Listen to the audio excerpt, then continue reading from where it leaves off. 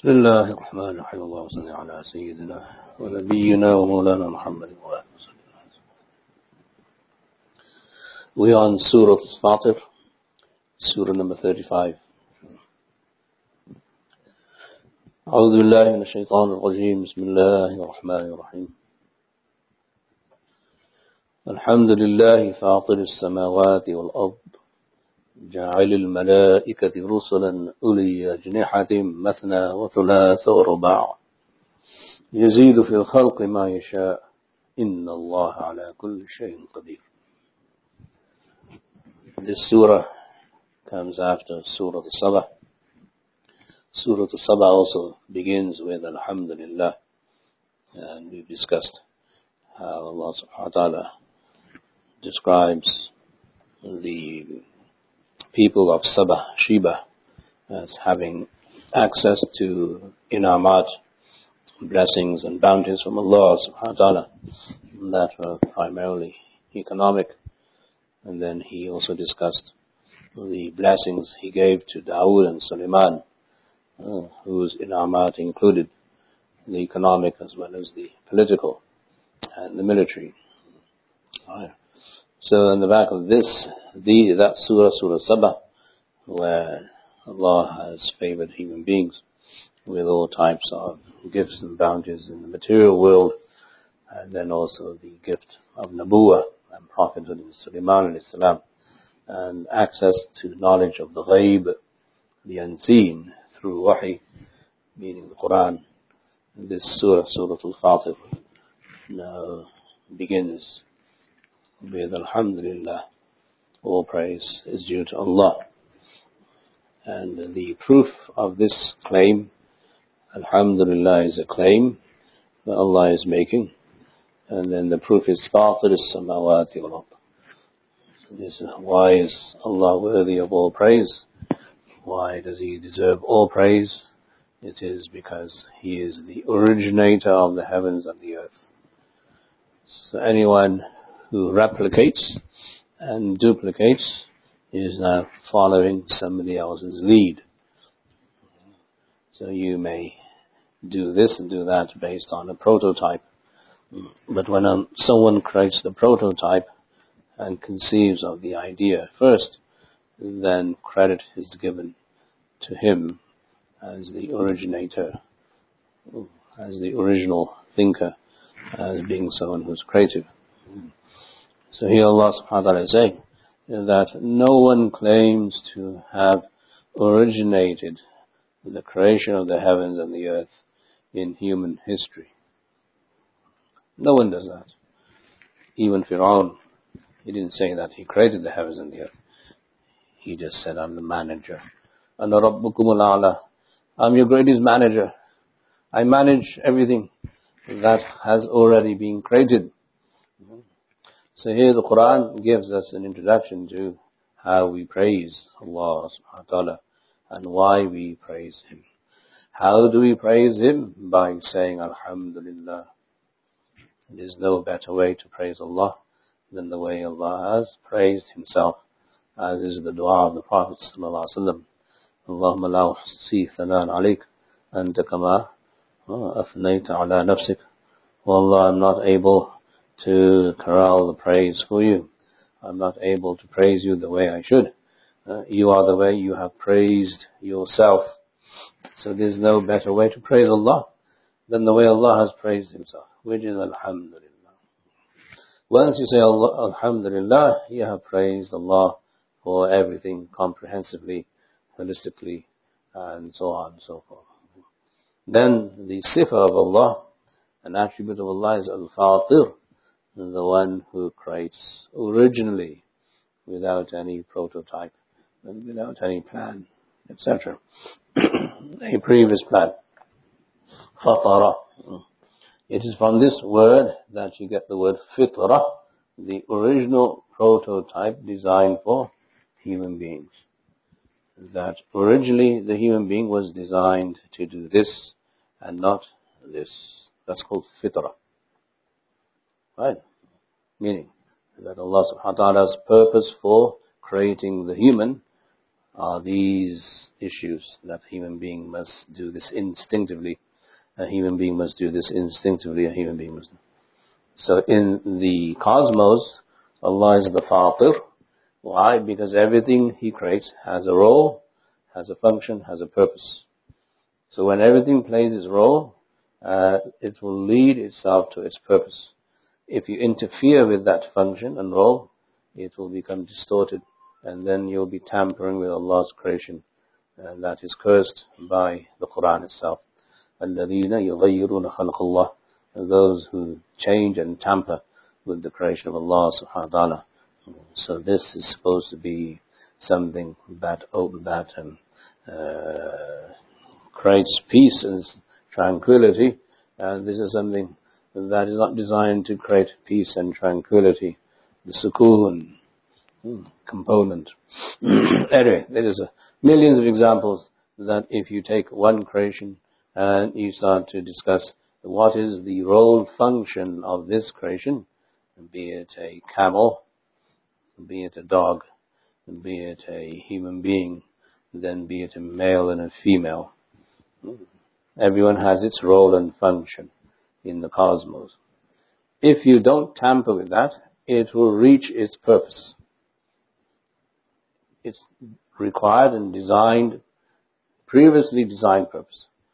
If you tamper with it, then you'll be tampering with Allah's creation, which is not good.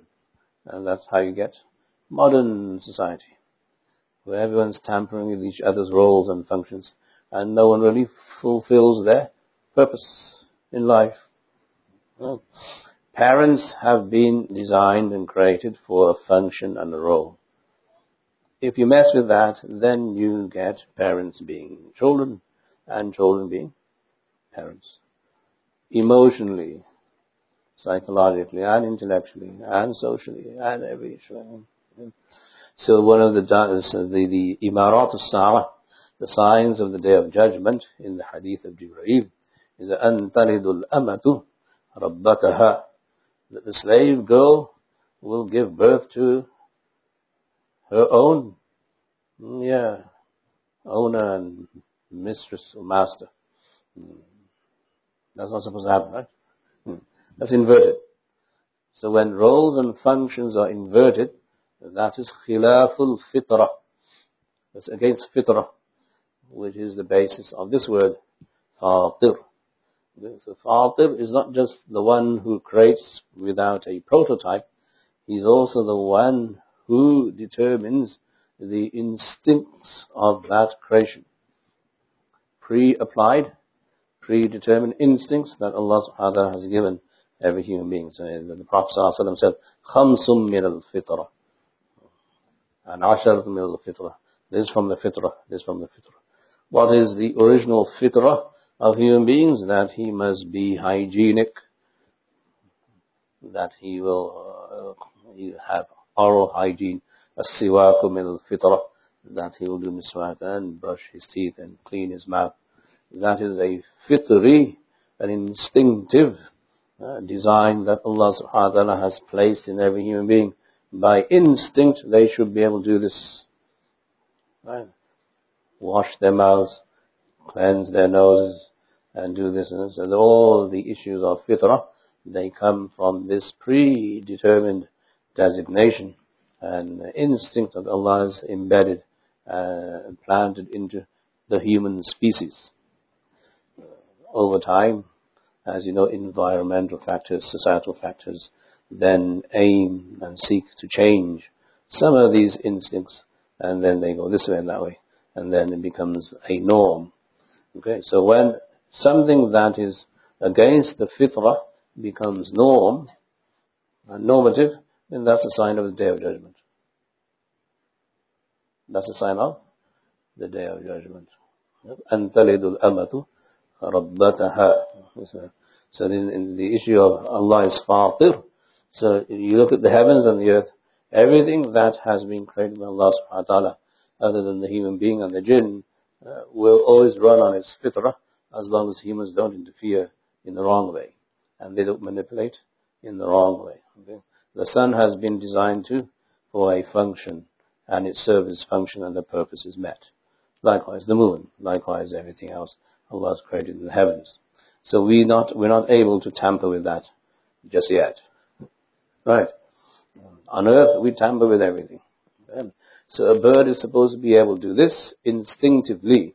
This is what Musa alayhi salam said to Fir'aun, الَّذِي أَعْطَى كُلَّ شَيْءٍ خَلْقَهُ ثُمَّ هَدَى, that my Lord is the one who has given everything its creation, its purpose, its function, and then He guides that species towards its purpose and its function. You can't do that because number one, you can't create, and number two, you don't have the ability to design some things, instincts. You couldn't have conceived of this, nor are you able to deliver this. So Allah is saying, فَاطِرُ السَّمَاوَاتِ وَالْأَرْضِ, He is the originator and the creator of everything, the heavens and the earth, and also the designer, designing the instincts and the functions and the purposes for what He has created. For that we say, Alhamdulillah. And so Alhamdulillah is the claim that all praise is due to Allah. فَاطِرُ السَّمَاوَاتِ وَالْأَرْضِ is the proof. And the more you think about it, the more you'll be bewildered and amazed as to how Allah subhanahu wa ta'ala has joined this one statement to represent Him comprehensively, so that an ordinary Bedouin Arab traveling in the desert will just say Alhamdulillah, and he'll realize what he is saying. And today we marvel at human creation, technology, and other gadgets, and other instruments, and other tools, and means of travel and communication, and how to do surgery, mashallah, and how to do this and that. All of these are human creation, and we praise the human being, and we praise science and technology, and we pat ourselves on the back and say that we have now advanced so much in science and technology that we are able to do this and this. But we're nowhere near the creation of Allah. هذا خلق الله فأروني ماذا خلق الذين من دونه. Allah subhanahu wa ta'ala says, this is Allah's creation. Show me what others besides Him has created. And even when science is creative, which is fine to a certain degree, we're not averse to science and technology per se, but it's still using the same stuff that Allah has created. It's not originating. In order for you to understand how stem cell works, you need to be able to get the stem cell first from somewhere. Where does it come from? He didn't originate the stem cell. It came from Allah subhanahu wa ta'ala because He is Fatir. So now you're copying Allah, and you're copying Allah's creation, which is, as I said, is technically okay. Yeah, this is one component of Alhamdulillah in this surah. The second is to introduce and direct the reader's attention towards another system in Allah's samawat and ard, and that system is only available bil ghaib, through the ghaib, through the unseen, meaning through wahi. What is that? Ja'ilil malaikati, that He has made angels. He is the maker of angels. What is Fatir? What is Ja'il? Ja'ilil malaika, Allah subhanahu wa ta'ala has created angels, and in the function of angels, the rule is that Allah has made them rusul, messengers. Angels are messengers. They fulfill the duties and the tasks assigned to them by the Fatir. So, in the instinctive cosmic reality that Allah subhanahu wa ta'ala has created, it is instinctive for angels to exist. Right. Meaning, if you believe in wahi, you will see that without the angels there is no wahi. Why? Because angels are the ones who carry the message from the divine to the human. جَعَلِ الْمَلَائِكَةِ رُسُلًا. So the means of communication between God and man is the angel. Rusul. And this is instinctive in the cosmos. Allah has made this as part of the cosmos. Denying that is denying that the sun, the moon, the stars, they follow an order. Okay? So when wahi comes to a human being, it comes through the organization, the network of angels, and Allah has made those angels Himself to represent His word, to communicate His word, and so on. So this is how we see the role of angels in the samawat and ard, that although they have other tasks and duties, one of the major tasks and duties of all angels is to communicate either with each other or with creation. So Allah subhanahu wa ta'ala will tell an angel that you must do this in the heavens and the earth, and the angels will do it. So they transport the message and they fulfill their role and function, and that allows the heavens and the earth to function the way they do without any interference from man. That's when it comes to inanimate things, those that are not intellectual. When it comes to the intellectual, meaning the jinn kind and the mankind, Allah sends messages to mankind. Allah yastafi min al-malaikati rusulan wa min al-nas. Allah chooses angels as messengers, and He also chooses people as messengers. So human beings are also messengers. What is the role of a human being who is a messenger? That he delivers the same message to human beings. And then, like Muhammad sallallahu alaihi wasallam, to the jinn also. Right. A description of the angels who carry the messages of Allah subhanahu wa ta'ala is here. Uli ajnihatin. That they are angels who deliver the message. They are those with wings. Wings, uli ajniha. That they use the wings to glide and to float and to travel throughout the heavens, so that they're able to transport messages through Allah subhanahu wa ta'ala's will and permission to whatever it is they are going. So the angel will always have a wing. How many? Mathna. Some of them have 2. Wa thulatha. Some of them have 3. Wa ruba'a. And some have 4. Then Allah says, يَزِيدُ فِي الْخَلْقِ مَا يَشَاءُ. Allah increases in His creation whatever He wants, meaning there will be angels who will have more than 4 wings. What are these wings? If we were to look at an angel, we will see whatever they have as wings. I mean, it's literal. It's not metaphoric, symbolic. That doesn't mean symbolic. It's not symbolic. It is real. Meaning, if we were to see them, we'd see wings, like we see wings on a bird. So for the Arab, junah meant a wing, and that is how we see it in the understanding of the Quran, the exegesis, the hermeneutics of how to understand Scripture and how to read Scripture. The ulama of tafsir say it is what it is. Why? Because if we were there in front of an angel, we would see it as a wing. And that's how you represent reality. You have to call it the way you see it. Right? No? In your ordinary language, when you see water, what do you say? This is H2O? Hey, drink some H2O. Now, that's stupid. It's water, Baba. So when you see a wing of an angel, you say, this is a wing. Don't say it's symbolic. It's not symbolic. It is a wing. That word will represent everything that's symbolic also. Right? Yeah.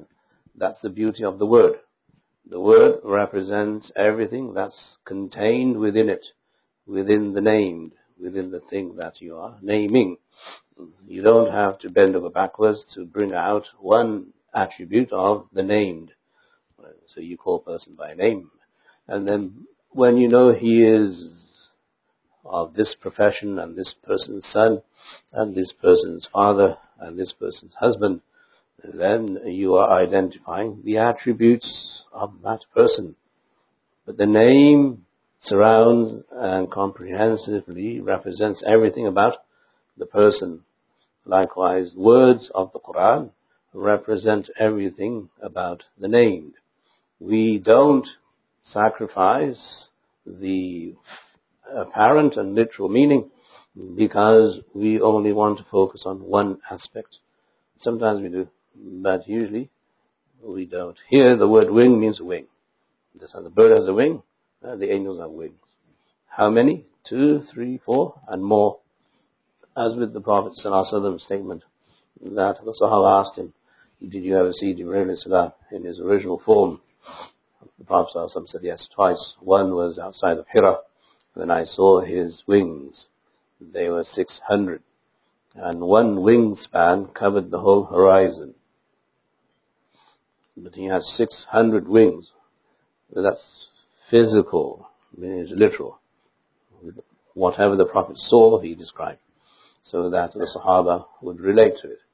The other time was the time of Mi'raj, where Allah subhanahu wa ta'ala showed him the heavens and the earth, and Jibreel showed him himself, exposed himself to the Prophet sallallahu alaihi wasallam at that place also, and he showed him again 600 wings.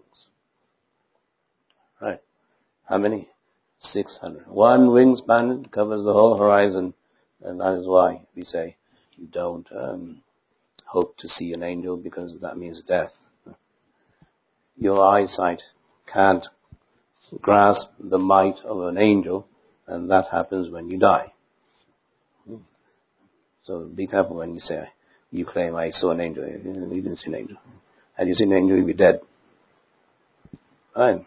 You may see different scintillations, whatever. Unless you go into another realm of existence, which we're not going to discuss, but usually the ulama say you must not make that statement. Wallahu alam. Yazidu fil khalqi ma yasha is not just referring to the creation in angels, and the wings of angels is referring to everything else, because Allah subhanahu wa ta'ala is the Fatir. He is the originator, and He creates whatever He wants to originally by His omnipotence and His will. Ma yasha, whatever He wills. So it's not fixed. Meaning that, can you say, oh, Allah has created just this? We don't know. Whatever He has created, we believe in. And there are creation that we know of on this planet, and there is creation that we don't know exists on this planet. Every time there's a new discovery of people and languages and species, there's a new species. Where did they come from? They didn't come from outer space. They're already here. We were not exposed to them. So Allah creates and gives knowledge of His creation piecemeal over time, so that human beings may collect and gather the data that's necessary for them to praise Allah and to say Alhamdulillah. So when you read an article in National Geographic or on the internet or whatever, and they found or discovered something else, then you don't say, wow. You say Alhamdulillah. They're not the creators of that thing that you discovered, right? Or uncovered. Allah is the creator. So yes, be amazed that human beings have finally found something that they didn't know existed. The founders of the New World. How do you think that sounds to the Native American? They discovered us. That's patronizing. That's downright arrogant. Right? We already existed for centuries and millenniums here in this land, and all of a sudden you are discovered. You came over here and you didn't want it. That's why we're here today. Alhamdulillah. Right? But the attitude of human beings in their wording is quite arrogant. It's very arrogant, very rude. And abrupt. Allah says no. Allah is yazidu fil khalqi ma yasha. Even when you discover something, there's always going to be something else that you will discover, because Allah has already created whatever He has willed. But He will only give you knowledge when He wants to give you that knowledge, albeit through your science and technology and your research and spending billions of dollars or whatever. That's fine. But it's not fine. If you want to be with the Green Party and you want to save the environment and you want to become somewhat in line with the ecology, then you may not appreciate all of that. Inna Allah ala kulli shayin qadir. Indeed, Allah subhanahu wa ta'ala, He is capable of everything, over everything. He does what He wants to. So He has will and He has power, omnipotence. With that He has knowledge, that He knows everything. This is how we summarize Alhamdulillah. All praise due to Allah is a kalimah. It's a word, it's a code that if you unravel it, it reveals itself to you over time, over your life, your experience, until you come to terms with Allah. And you say, Rabbun Allah, our Lord is Allah. And you appreciate everything Allah has done, is doing, and will do. Anyway, here the point is that there are two systems that run within each other, and they run in parallel with each other, and they run in sync with each other. One is the apparent cosmos, the samawat al-ard, and the other is the nizam and the system of the angels. Both run hand in hand. Allah subhanahu wa ta'ala governs both. One is there to facilitate the other. So the angels' role is to facilitate what happens in the heavens and the earth. Right? فَالْمُدَبِّرَاتِ أَمْرًا. By those angels who manage the command of Allah subhanahu wa ta'ala, and they govern and they administrate. But that's hidden. That's not visible through our eyes nor through our knowledge. It is beyond our aql, our rationale. This knowledge comes from wahi, meaning the Quran and the Sunnah and the Prophet ﷺ and whatever the Sahaba understood. Human beings here are asked to acknowledge both systems. So Muslims now have access to both systems. One is what's available to us through whatever we say is science and empirical knowledge, and the other is whatever is available to us through wahi that came to Muhammad sallallahu alaihi wasallam. So we are at a very distinct advantage over all human beings, that we actually believe there is a system and a nizam and a world of angels. Right? When you know how to live with both, then you're the complete Muslim. When you know only one and not the other, then you're incomplete, because you don't know how to synchronize the two.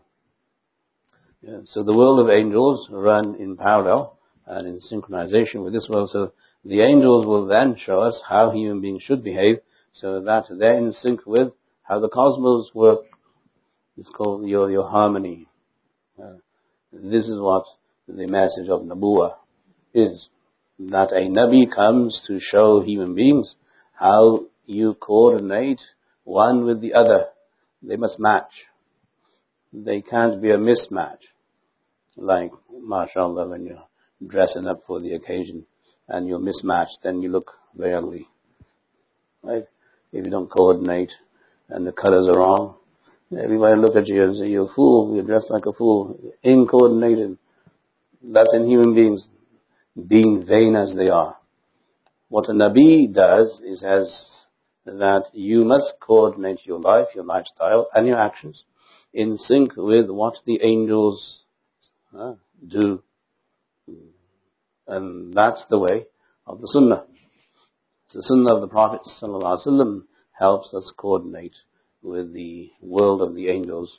So this is how we see the role of all Anbiya and Prophets, alayhim salatu salam, that they want to produce the complete human being, develop the human being to his potential, so that the human being doesn't lose sight of his function and his role. Everything has a function, role, as I say, right? The sun, the moon, the stars, the planets, everything. Likewise, the human being has a role. What's the role of a human being? Ibadah. وَمَا خَلَقْتُ الْجِنَّ وَالْإِنسَ إِلَّا لِيَعْبُدُونَ. So the function of a human being is ibadah, to worship and serve Allah subhanahu wa ta'ala. So your service to Allah through ritual ibadah is what you are designed to do. You're not designed not to worship Allah. You are designed instinctively to worship Allah, as you'll see throughout the surah. So for that you need to know how everything around you works. So when you worship Allah, you have guidance from whom? Not from your empirical knowledge, not from your rationale, but from the ghaib, wahi, through the system of angels. This is how the angels worship Allah. And this is how you're going to worship Allah. The Prophet ﷺ said when he went for Mi'raj, he saw angels standing up in prayer in the form of qiyam. And that's what they do until the Day of Judgment. Then he saw angels in ruku', and that's what they do until the Day of Judgment. Then he saw angels in sajda, and that's what they do until the Day of Judgment. So now in the nizam, in the system of angels, salat comprehensively encapsulated their ibadah. This is how you worship Allah. How do you worship Allah? The way the angels worship Allah. And where did that knowledge come from? Not through empirical sources, or human experience, or speculation. It came through the ghaib, wahi, that came to Muhammad sallallahu alaihi wasallam.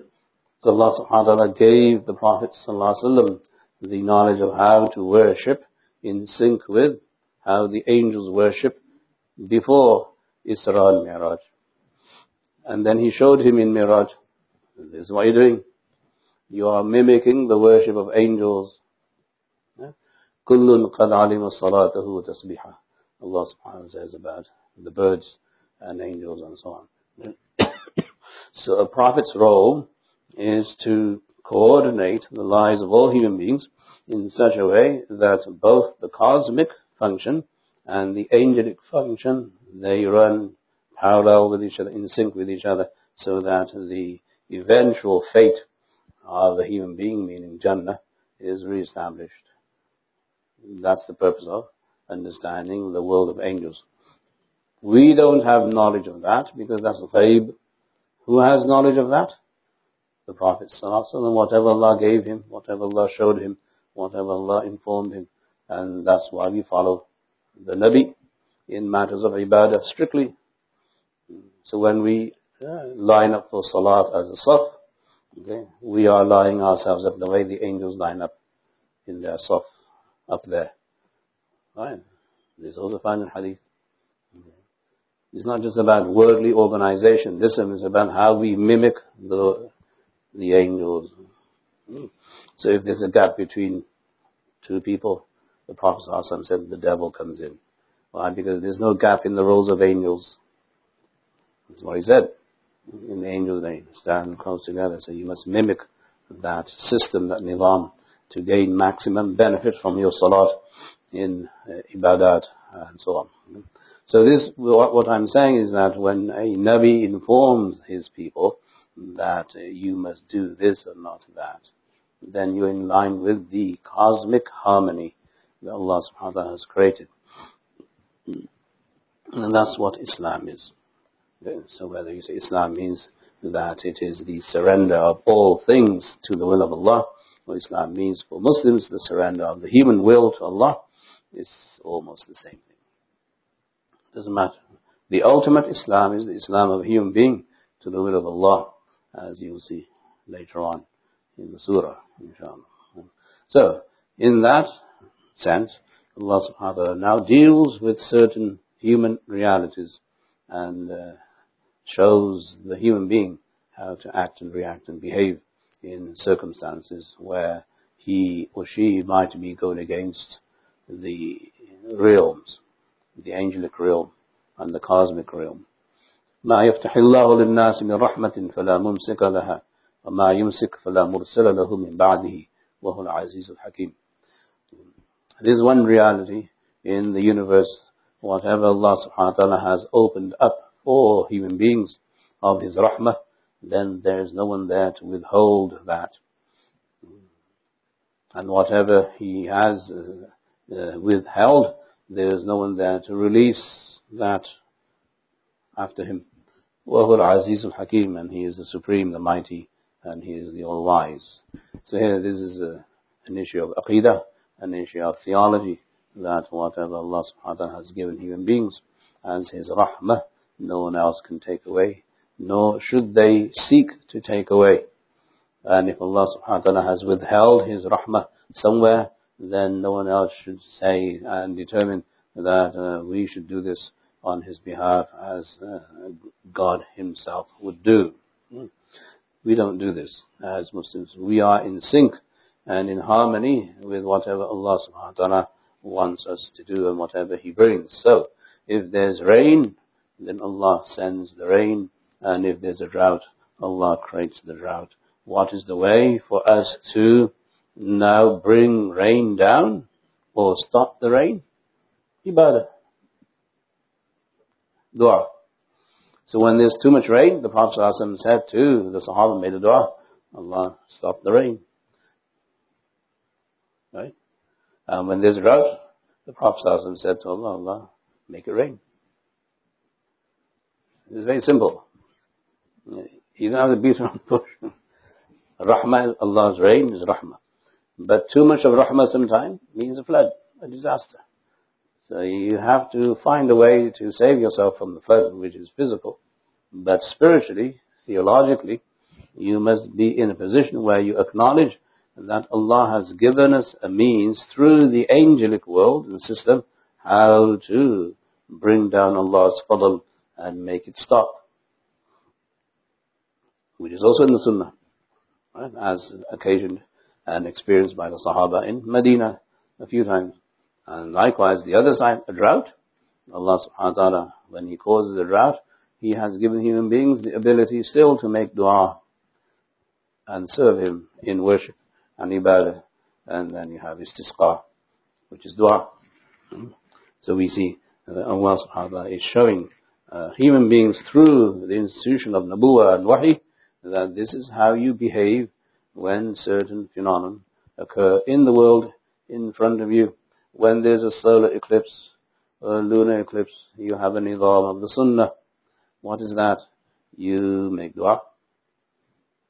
In case, God forbid, something more catastrophic happens. You go with your telescope and take pictures. That's not the Sunnah. Is it a Sunnah?